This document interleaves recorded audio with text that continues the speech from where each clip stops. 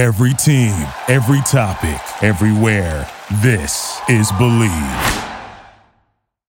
Ladies and gentlemen, the wait is finally over. Football is back. You might not be at the game this year, but you can still get in on the action at BetOnline. I've been thinking, where should I put my money with so many options? From game spreads and totals to team, player, and coaching props, BetOnline gives you more options to wager than any place online. And there is always the online casino as well. It never closes. So head to betonline.ag today and take advantage of all the great sign-up bonuses. Again, that's betonline.ag and sign up today. BetOnline, your online sportsbook experts. Welcome to the Believe in Fins Talk podcast with TD. I am your host, Tony Dow. They asked me, do I believe in Fins Talk? I said,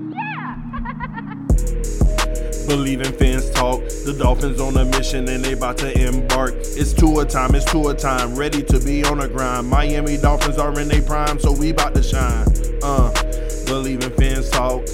Yeah, Believe in Fins Talk. TD on the mic trying to tell you what it is. Our team is on the rise, we gon' keep handling biz.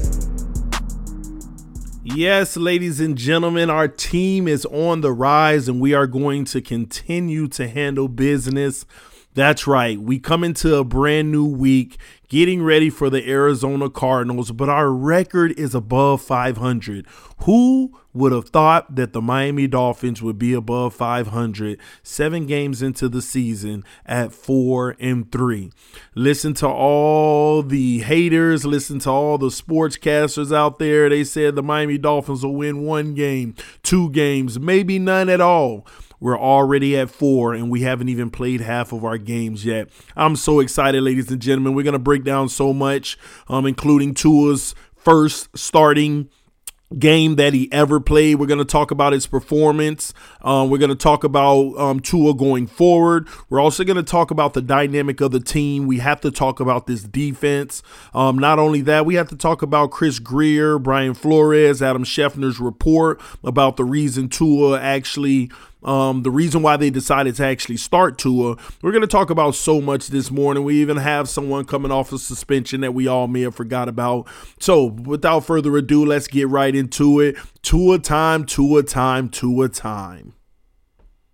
We've all been waiting to see what Tua would do for so long, and now the time finally came. Here we are versus the Los Angeles Rams, which was going to be one of the toughest defense that he's even going to face this entire season. They have a good pass rush with Aaron Darnold leading the way. They got a good secondary. I mean, we're talking about a huge test for Tua Tagovailoa starting this year. Now, we're going to break down his performance, but before I do, we have to talk about what Adam Schefter dropped on everyone Sunday morning. So I wake up and I get a report from Adam Schefter. Basically, he had a conversation with individuals within the organization, and one of the main factors of the Miami Dolphins starting Tua was revealed. One of those factors being that they have so much draft capital, especially with Houston continuing to lose, that the time was now to start Tua Tagovailoa because he is now on the clock, ladies and gentlemen. He either sinks or swim. They need to know what they have now before they go into the 2021 draft and pass up on Fields, Trevor Lawrence. I mean, all of these high-profile quarterbacks. Now, that doesn't mean they don't believe in Tua Tagovailoa because they starting him just to see what he got. This is what it's about. I love the move by the Miami Dolphins and the reasoning, okay? You cannot be fooled in thinking that you have the future based off of college performance, okay? There have been so many great quarterbacks coming out of college that end up being bust. We definitely hope that that's not going to be the case with Tua.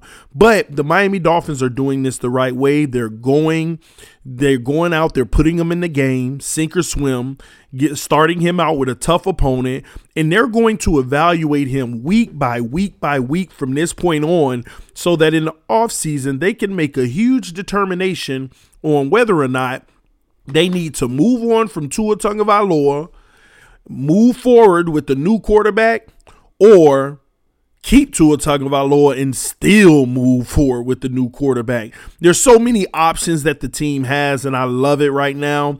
But since he's on the clock, and from this point on until the rest of the end of the season, he's going to be evaluated heavy, let's talk about his performance versus the LA Rams.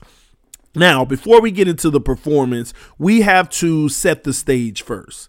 We have to talk about the circumstance of this game, okay? Now, there's a lot of people that feel that Tua Tagovailoa underwhelmed us. He did not show us anything great. It was just like a letdown. I want to put some perspective around that because I honestly think that it's kind of unfair to feel that way. And you may be asking why. I mean, he averaged 4 yards per reception. I mean, we didn't connect on any balls past like 10 yards almost. Maybe one by Jakeem Grant on the right side. But what made us feel like he's the future? Well, first off, we have to understand the Miami Dolphins game plan coming in. We ran a vanilla offense, very vanilla, just very basic offense to protect Tua Tagovailoa, not give him too much to worry about, which is smart from the coaching staff's perspective. Also, what people have to understand in this game is that Tua Tagovailoa on many plays had 6 and 7 man line of scrimmages. 6 and 7 man line of scrimmages. There are a lot of formations where we had one receiver to the right, one receiver to the left, pistol formation, 7-man offensive line. Now, when you have 7 guys on the O-line to block, it's going to limit your options in the playbook, in the opportunities to see guys wide open all over the field. You don't have as many options. But this is something that I feel that was smart by the Dolphins because priority number 1 in this game was to make sure that you protected your asset in Tua Tagovailoa. You had to protect him. You had to keep him clean by all means necessary. And on this day, he started the game with a sack fumble and coughed the ball up. Aaron Donald knocked it out. And as soon as that happened, the coaches made the proper adjustments and took care of him for the rest of the game. So a lot of people, they wanted to say the only reason Tua didn't do well is because Chan Gailey had a terrible game where he called plays. Chan Gailey needs to open up the playbook. I hate the play calling. Ladies and gentlemen, the play calling was simply to protect Tua, not give him much to worry about. And you're limited in the type of plays you can run when you're in 6 and 7 man protections. You have less routes running. It's more like the Russell Wilson style. I mean, if you watch a Seattle game, you got to pay attention to it. There are a lot of occasions where they have 6, 7, and even 8 man line of scrimmages at times, and they run 2-man routes to make sure that they protect Russ. And I just really do love that the Miami Dolphins did that. And also, the kid was 12 of, what was it? Just under 60% completion, 12 of 20, 22 throwing the ball, or 12 or 20. I have to go look it up again. And people say, he was deadly accurate. Now, I want to be fair here, okay? I already made, some reasons why, the performance wasn't overwhelming. It wasn't exciting. But at the same token, Tua made a lot of accurate passes, but it doesn't tell us much because there were very short passes. It's like 2-step drops, get rid of the ball right away. But we can't, I'm going to always be honest, guys. We can't ignore the bad throws as well. There were a few misfire throws. There were 2 times where he overthrew his receiver deep. Didn't even give him a chance, because a lot of people like to say Gesicki dropped the ball on a deep ball, but what about the other 2 deep balls where the receiver didn't even have a chance? So it goes both ways. You have to be able to drop those in on a dime. One was dropped in on a dime, but it was broken up and Gesicki dropped it. And the other 2, he just outthrew the receiver. Okay, and that's something he's going to have to work on with the timing. And again, maybe he hasn't had enough timing with the receivers, so I understand that. It's not a big deal that he missed those guys. At the end of the day, the Miami Dolphins got the win. We'll talk about the defense later. So you can expect mistakes, and you just look for your young kid to learn from them. Now, moving on, there were some passes that I really didn't like because there were times where Tua looked frazzled in the pocket. Like he was nervous the pressure was going to come too soon. He would throw it, like he would throw a pass in the flat that was 1,000% guarded. And luckily, it was overthrown, if you know which one I'm talking about. Also, a critical third down situation. Everybody likes to say, hey, Preston, drop the guaranteed third down. You see, that can't happen. But Tua has to also make perfect throws on third down as well. Some of those throws were low where the receiver had to adjust running full speed. It's not easy. And then I have to come to the defense of receivers sometimes because people run this narrative, if you touch it, you catch it. I actually agree with that. But we have to put it into perspective. If you touch it, you catch it. But sometimes if you touch it, that means you're going to have to make a heck of a play to catch it.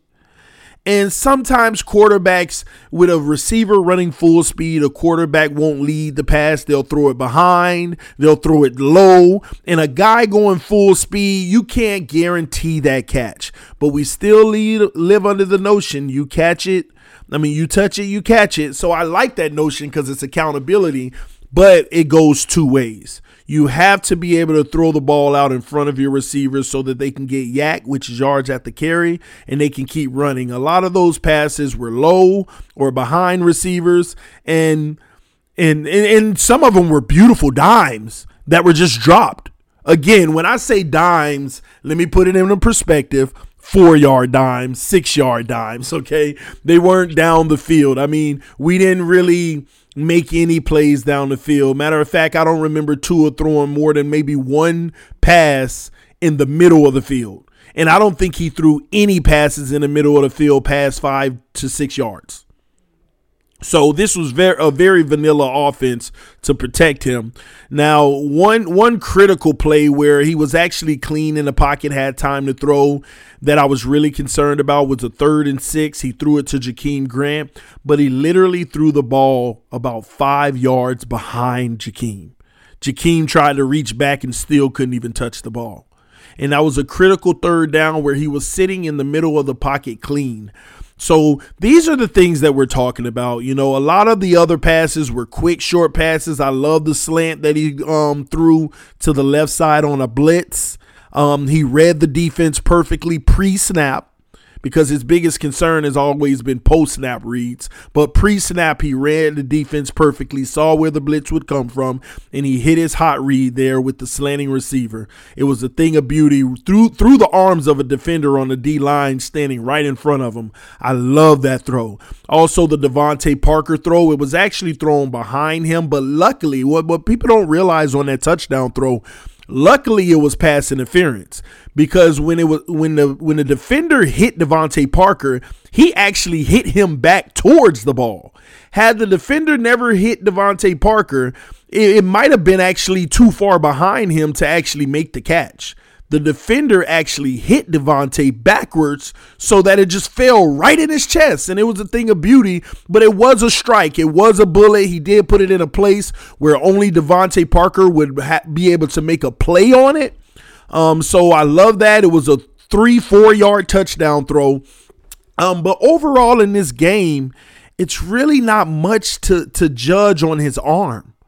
It's hard to say, oh, you love the accuracy on 3, 4, 5, and 6 yard passes the whole game. It's hard to really say, oh, he was so accurate and it's hard to be fair and honest to really go that far. You really didn't get anything out of it because you want to see accurate passes past 10 yards down the field. And I think we only completed one pass the entire game past 10 yards. And that was, again, the out route to Jakeem Grant. Now, Tua Tagovailoa in the pocket scares me. He just looks undersized, which is okay. That's just like Kyler Murray. but he doesn't move like Kyler Murray. And what had me nervous during watching the game was there were times where he legitimately looked frazzled when he had to stay in the pocket. There were times he really did look frazzled. I also saw times where he could have rolled out of the pocket instead of taking the hit on a throw. And this is after evaluating the film 2 different times after the game. So overall, I have to be honest and tell you I'm not impressed, but it's not really his fault. We need to see a game where he's in. And another thing, we also have to remember they were playing a great defense. They were playing a great defense. Now, less than a sub 100 yards is not going to get it done in this league. But they were playing a great defense. Read an article today. Thank you for sending it to me, George. It talked about Trent Dilfer and Peyton Manning in their Super Bowl wins. In Peyton's Super Bowl win with Denver. Both of those quarterbacks just had a terrible day. I mean, they had a Tua-like day. They had a Tua-like day, and they won the Super Bowl. How did they win the Super Bowl? Because outside of the one fumble that Tua had, they really didn't turn the ball over as much to hurt their team. Trent Dilfer had a fumble, but the Ravens recovered it. And Peyton Manning had one interception, just like Tua's one fumble. But he didn't throw multiple picks. He didn't have multiple turnovers. And that's what you have to do, especially when you have a great defense. You have to make sure that you don't turn the ball over.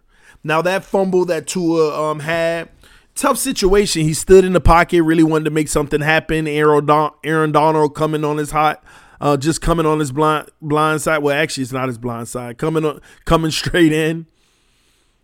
And he got him. You know, those things happen. It happens to every quarterback in the league every other week or so.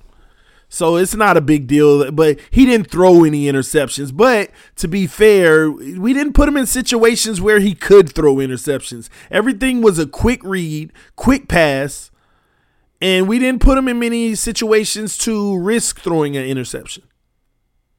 That's why I can't wait to play the Cardinals, because the Cardinals don't have the same defense that the Rams have. The Cardinals, we should be able to open it up a lot more. They don't have the same pass rush that the Rams have. We shouldn't need as much help in the pass protection, so we should be able to open up the playbook, and we'll get a great evaluation on how Tua Tagovailoa opens with the more open playbook. That's what I'm looking for. The game against the Cardinals. I look for him to make vast improvements, to make more plays. And when I say make vast improvements, honestly, that might even be unfair. Because, again, he doesn't have the sample size to really tell you that he needs to improve. It's like throwing the ball one time and it's incomplete and everybody thinks you're the worst ever. But if you threw it 10 times, you might end up 9 out of 10. So the Arizona game is going to tell us everything we need to know, I personally believe. But overall, what I do love is after the fumble, he picked his head up. He didn't get down. He went out, he threw that touchdown, and he actually got pumped and excited, and his team got excited around him. I'm loving the energy this team has, and especially the element of rallying around Tua. They're making this a beautiful thing to watch, and I'm loving every bit of it. But the real hero on Sunday, was the Miami Dolphins defense. All week long, we had to hear about Aaron Donald's coming in, about Tarek Shop. That secondary and that pass rush is about to obliterate the Dolphins. And Eric Rowe and Bobby McCain said early in the week, everybody wants to talk about their defense where maybe they should be worried about ours. But you know, when they heard them say that, it went in one ear and out the other. Why? Because they just don't respect us. And I continue to say we don't need them to respect us. We don't deserve respect. We have to go out every week and earn respect. What we did to the 49ers is a good start in earning respect, but you still don't get the respect. What you did to the Jets is a good step in earning respect, but it's the Jets, so you still don't get it. But what we did to the Rams, we earned the most respect that we could earn so far. Let me say that again. So far. They're starting to recognize. But you gotta beware because the doubts are still gonna come. I'm already hearing them. Well, you know what? It's probably only because Brian Flores has the other coach's number. He did it to him in the Super Bowl as well. Well, Goff just didn't seem the same. Well, this, well, that. That's fine. But they know that our defense is the number one defense in the NFL being scored against now. Everybody's saying it. Now, when we play these Arizona Cardinals, Miami Dolphins defense, you will earn all the respect if you take care of business next Sunday. This defense was everywhere. I got to give the praise where praise is due. Shout out to the coaching staff, Boyer, Flora, and just everybody. Shout out to them. Because let me tell you something. This is what I've been trying to tell everyone for the longest. A healthy Byron Jones and an Xavier Howard doing what he does changes the element of this defense 1,000%. Do you all realize that all of this flashy, beautiful, just heavenly vision that we're seeing from the defense didn't happen until Byron got back? Do you know how we looked on defense when Byron got hurt? And people forget it was like the first drive of the first game he got hurt. And do you realize how bad we looked? And when he came back, how amazing we looked? We have the number one scoring defense after being trash the first few weeks. Byron Jones locks his side down. Xavier Howard has played much better football. Now, you know, there was spurts in the game where he got beat, but you can't ask a corner to be perfect. I wish he stopped dropping some of those picks, though. He probably should have 10 by now. But when you have those guys locking down and then you have the nickel rotating in and out between Noah and Needham and Perry and Jones, and you just rotating guys, keeping them fresh at the nickel, and your linebackers doesn't have to worry about the pass. Oh my gosh. Our defensive coordinator can finally be just do anything. Do you realize that in this game versus the Rams, the Miami Dolphins would have 7 and 8 guys on the defensive line of scrimmage, and we would almost send them all? Let me explain this to you. So the Rams have 5 eligible receivers, whether it's the running back, tight ends, or receivers. We would put 8 guys on the offensive line. We would have someone guarding the nickel receiver. The slot receiver with the nickel. We'd have the outside receivers guarded by Xavier Howard and Byron Jones. And the Rams tight ends would be guarded by somebody bump and run on the offensive line. We would pass rush, but we would stay with that guy. So if he stayed in the rush, we were just a body in front of him. That way they couldn't get any screens off either. And so what happens is when you man-to-man across the board, 11 on 11, that's virtually what Miami ran early in that game a lot. 11 on 11. Everybody got their man. 5 offensive linemen guarding 5 defensive guys. 3 receivers being guarded by 3 defenders. A tight end being guarded by a defender. Mano in your face. And what that leaves is the quarterback versus one unblocked person. So the name of the game is offense. Quarterback Goff, you better find whoever wins their battle, but you gotta find them quick because somebody's coming at you in 1.5 seconds unblocked. 11 on 11. Somebody is coming in on you unblocked, and they're going to get there in 1.5 seconds. So when you hike that ball down, said, hut, 1 second, throw the ball. That's all you get. And when you bump and run and a play can't even develop, it's nearly impossible to get the ball off when somebody is coming at you unblocked. But you can only do that when you have cover corners that won't get beat off of the first move. Because if they get beat off of the first move, it might even go to the house. And we gave Jared Goff hell yesterday. He couldn't do anything. He only had a 1.5 seconds to throw the ball when we had 7 and 8 guys on the defensive line of scrimmage. Because somebody always came unblocked. He hit that ground so much, sack fumble, threw the ball. Like look at the interception by Eric Rowe. He literally had 1 second. It was so bad, he just floated it up and hoped.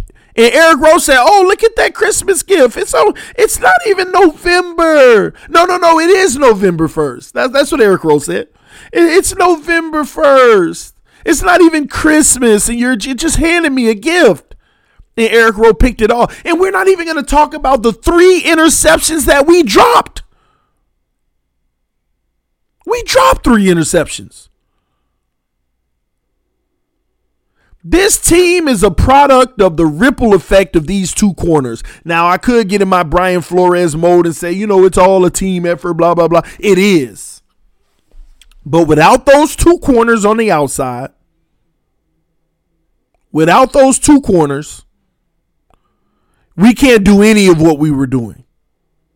You remember when Byron Jones got nicked up with cramps and went out? Then the Rams start moving the ball at ease. Why? Because our defensive coordinator said, let's go in the zone. We can't match up man to man without Byron on the field. Let's go in the zone. We went right in the zone and they were picking us apart, moving down the field, all those trash time points at the end of the game. Byron came back in. We started making it rough on him again. And out of that scheme of putting 7 and 8 guys on the defensive line and trusting your corners, we're able to get tricky. Now they want to run quick routes, slants. That's how Christian Wilkins got his pick. Fake like he was rushing in, backed up 4 feet and picked it off. We confused them. They didn't know what to do or what they could do. I don't even think they believed they could do anything at one point. None of this happens without the defensive corners that we have. Now our defensive line is picking up sacks. I think Ogbah already got 6. We're not even halfway through the season, and Ogbah, I believe, has 6 sacks. On pace for 13. Can Ogbah go to the Pro Bowl? Maybe. I don't know. But you know what? If we make the playoffs and we end up with the number 1 defense, you might see 5-6 people on this defense go to the Pro Bowl. Yeah, I said it. Byron Jones and Xavier Howard could make it. Ogbah could make it. Eric Rowe.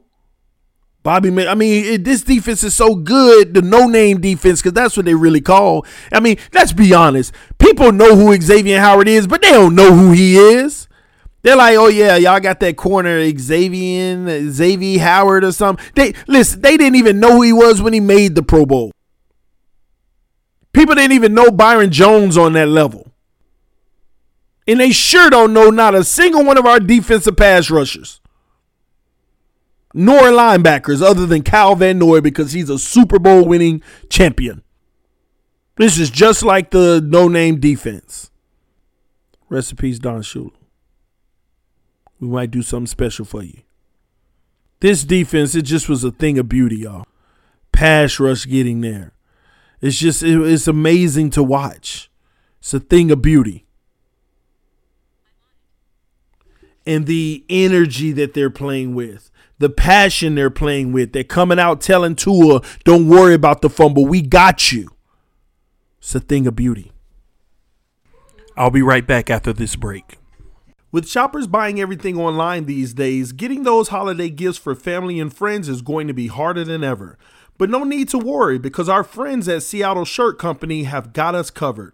Jay and the team have an unbelievable selection of NFL and NBA jerseys for everyone on your list. These jerseys are 100% authentic, from current superstars like LeBron James to the all-time legends like Jim Brown, Kareem Abdul-Jabbar, and Walter Payton. Seattle Shirt Company has it all. And right now, for our listeners, we have a special one-time only pre-Black Friday Cyber Monday deal. Everything you buy at seattleshirt.com is 30% off. So head to seattleshirt.com and enter the code BELIEVE. That's BLEAV. Once again, BLEAV. And check out for 30% for your entire order. Shipping is always free. Seattle Shirt Company, helping you get ready for the holidays a little bit early. I'm excited for next week because it's a huge test for our team. Now we get another mobile quarterback in the midst. Now we get to see, have we gotten better? Because at least we know now we can commit more to the box. But have we gotten better? Which corner is going to guard which receiver? It's going to be interesting matchup. And that we got to keep our eyes out on it though, because I think the Arizona Cardinals had a few people who tested positive for COVID. So we still got to keep our eyes on that game to see how it actually turns out, what ends up happening. It'll be very interesting. But I do look forward to this defense picking up where they left off because we're going to need them to. But we're mistaken if we think that we can go to Arizona and do the same thing if the offense performs the same. The offense is going to have to help our defense this time. They have to. There's no way around it. They're going to need the help if we're going to win this game. And I can't wait. Quick note real quick. I want to talk about Antonio Callaway. Who? Who is that, TD? Antonio Brown? What do you mean? No, Antonio Callaway. We all may have forgot about Antonio Callaway. He was the 4th round pick for the Browns. He faced the suspension by the NFL, so the Browns cut him, and the Miami Dolphins picked him up. The Miami Dolphins signed him to the practice squad, and the NFL came down with a 3-game suspension. During that time, the NFL, after further investigation, these were, I believe, drug charges or something of that nature.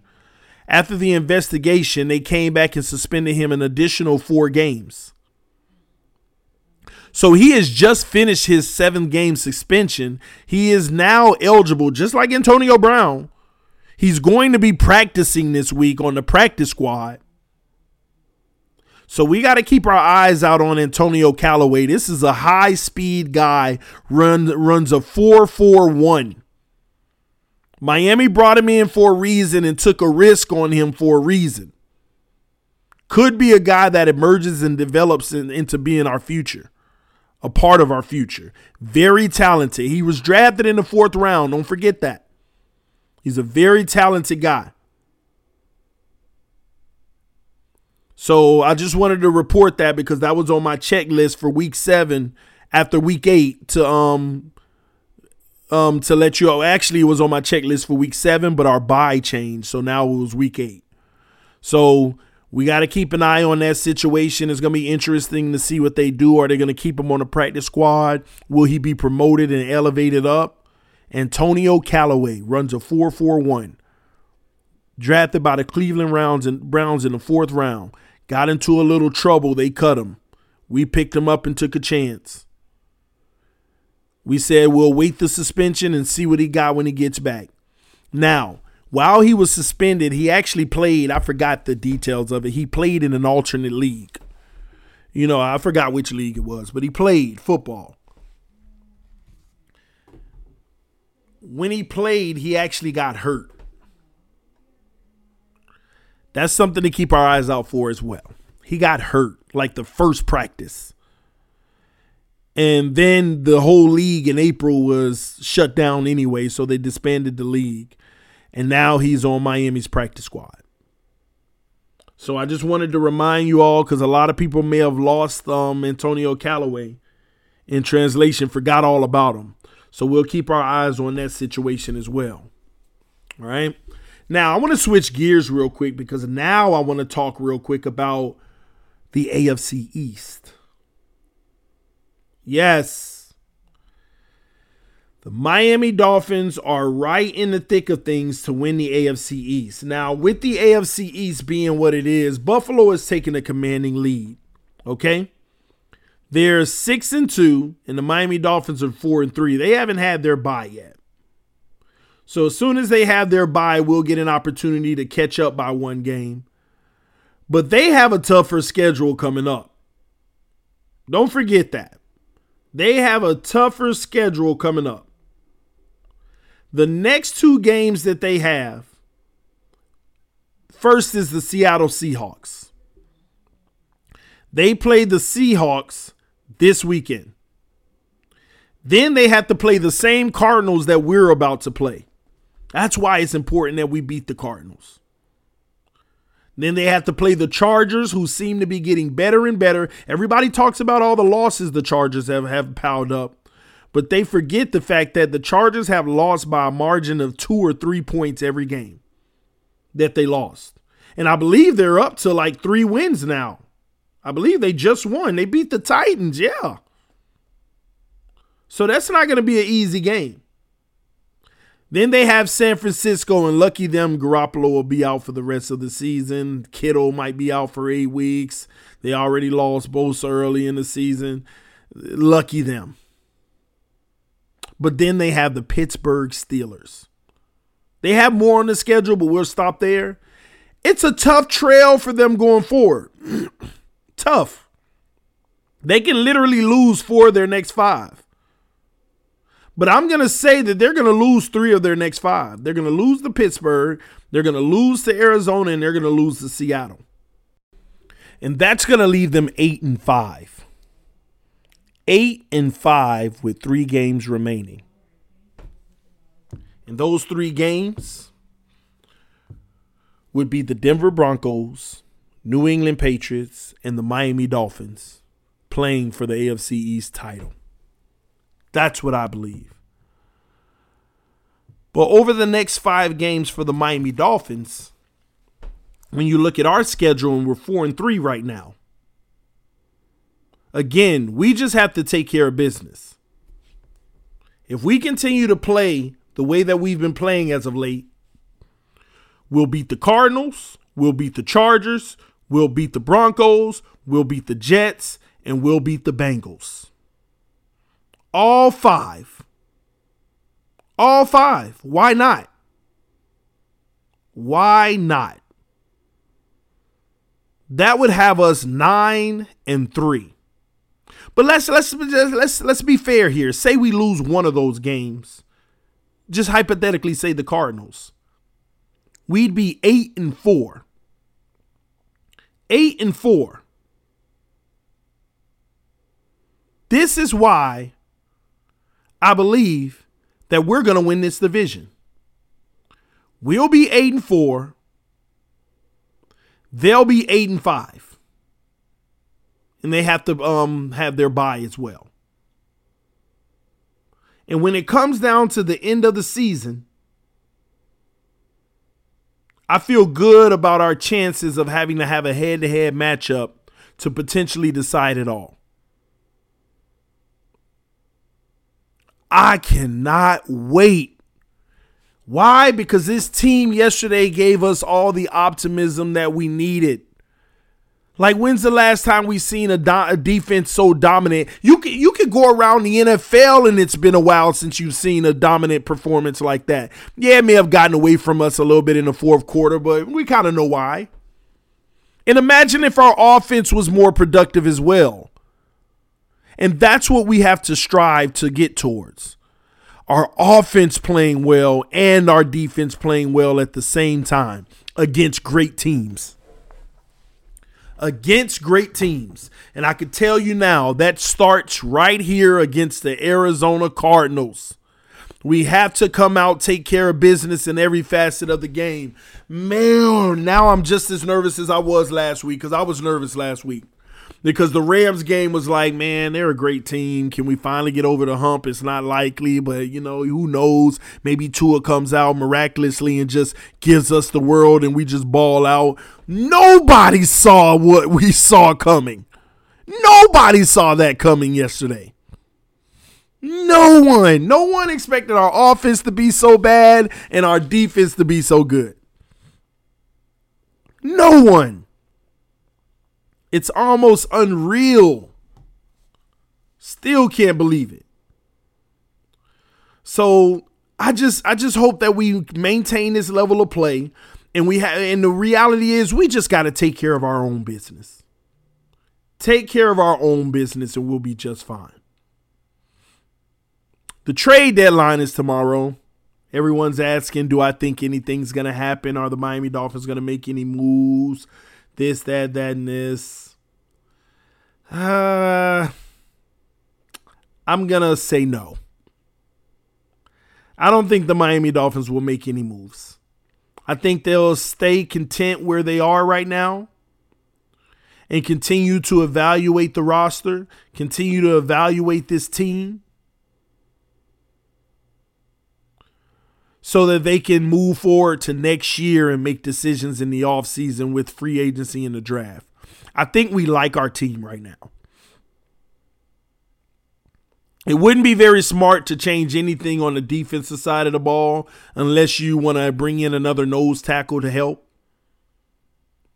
Offensively, the only moves that you would make are ones that would serve as positives for the future, like an expiring contract that the team knows that they're going to lose a guy that they can't re-sign in the offseason. So go ahead and get some type of asset for him now. Those are the type of deals that Miami Dolphins, they'll be looking for. But they're hard to find because everyone's willing to pay the price for that deal. So it's not going to be an easy thing. So like I said, I don't think we'll make any trades. I don't think that we need to make any trades right now. And honestly, I hope we don't. I really do. All right? So that's where I am with that. Last thing I wanted to discuss was the draft. I want to discuss the draft. The Miami Dolphins, we sit in a very beautiful situation when it comes to the draft right now. Saw something earlier today that told us if we drafted now, where we would land. I think the Houston pick right now would be number 4 overall. Number 4 overall would be the Houston pick if we were drafting today.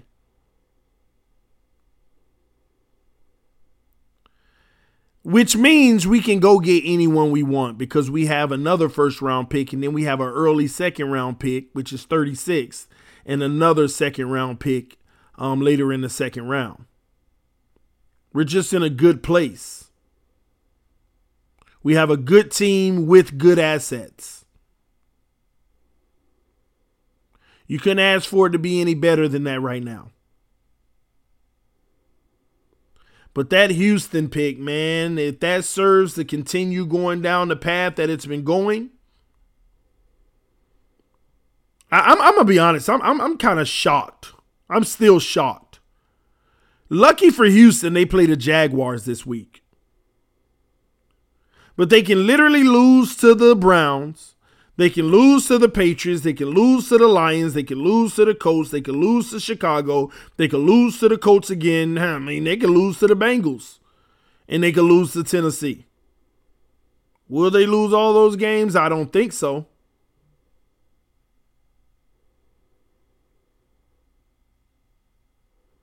But we shall see. But I love the move we made with Laramie Tunsil. No one's looking back now saying, why did we do it? Everybody's saying, thank God we did it. The Miami Dolphins are sitting in a beautiful position right now. Now we just got to take advantage of the opportunity. And right now we're going to worry about what's in front of us, and that's the Arizona Cardinals. But I want to jump ahead for a second just to let you know, guys, we can make the playoffs. And if we go to the playoffs with this defense, anything's possible. And let me tell you another thing. If we make the playoffs off of the back of this defense, Tua, if he plays exceptional, we can go further. If he struggles, they can pull him in the playoffs at any time and go with Fitz. We're just in such a good situation where we have options. And I'm loving every bit of it. But at the end of the day, as Dolphin fans, you got to believe. So do you believe? Do you believe? Do you believe in Fins Talk with TD? Believe in Fins Talk. The Dolphins on a mission and they about to embark. It's Tua time, ready to be on the grind. Miami Dolphins are in their prime, so we about to shine. Believe in Fins Talk. Yeah, believe in Fins Talk. TD on the mic trying to tell you what it is. Our team is on a rise, we gon' keep handling biz. Thank you for listening to Believe. You can show support to your host by subscribing to the show and giving us a 5-star rating on your preferred platform. Check us out at Believe.com and search for BLEAV on YouTube.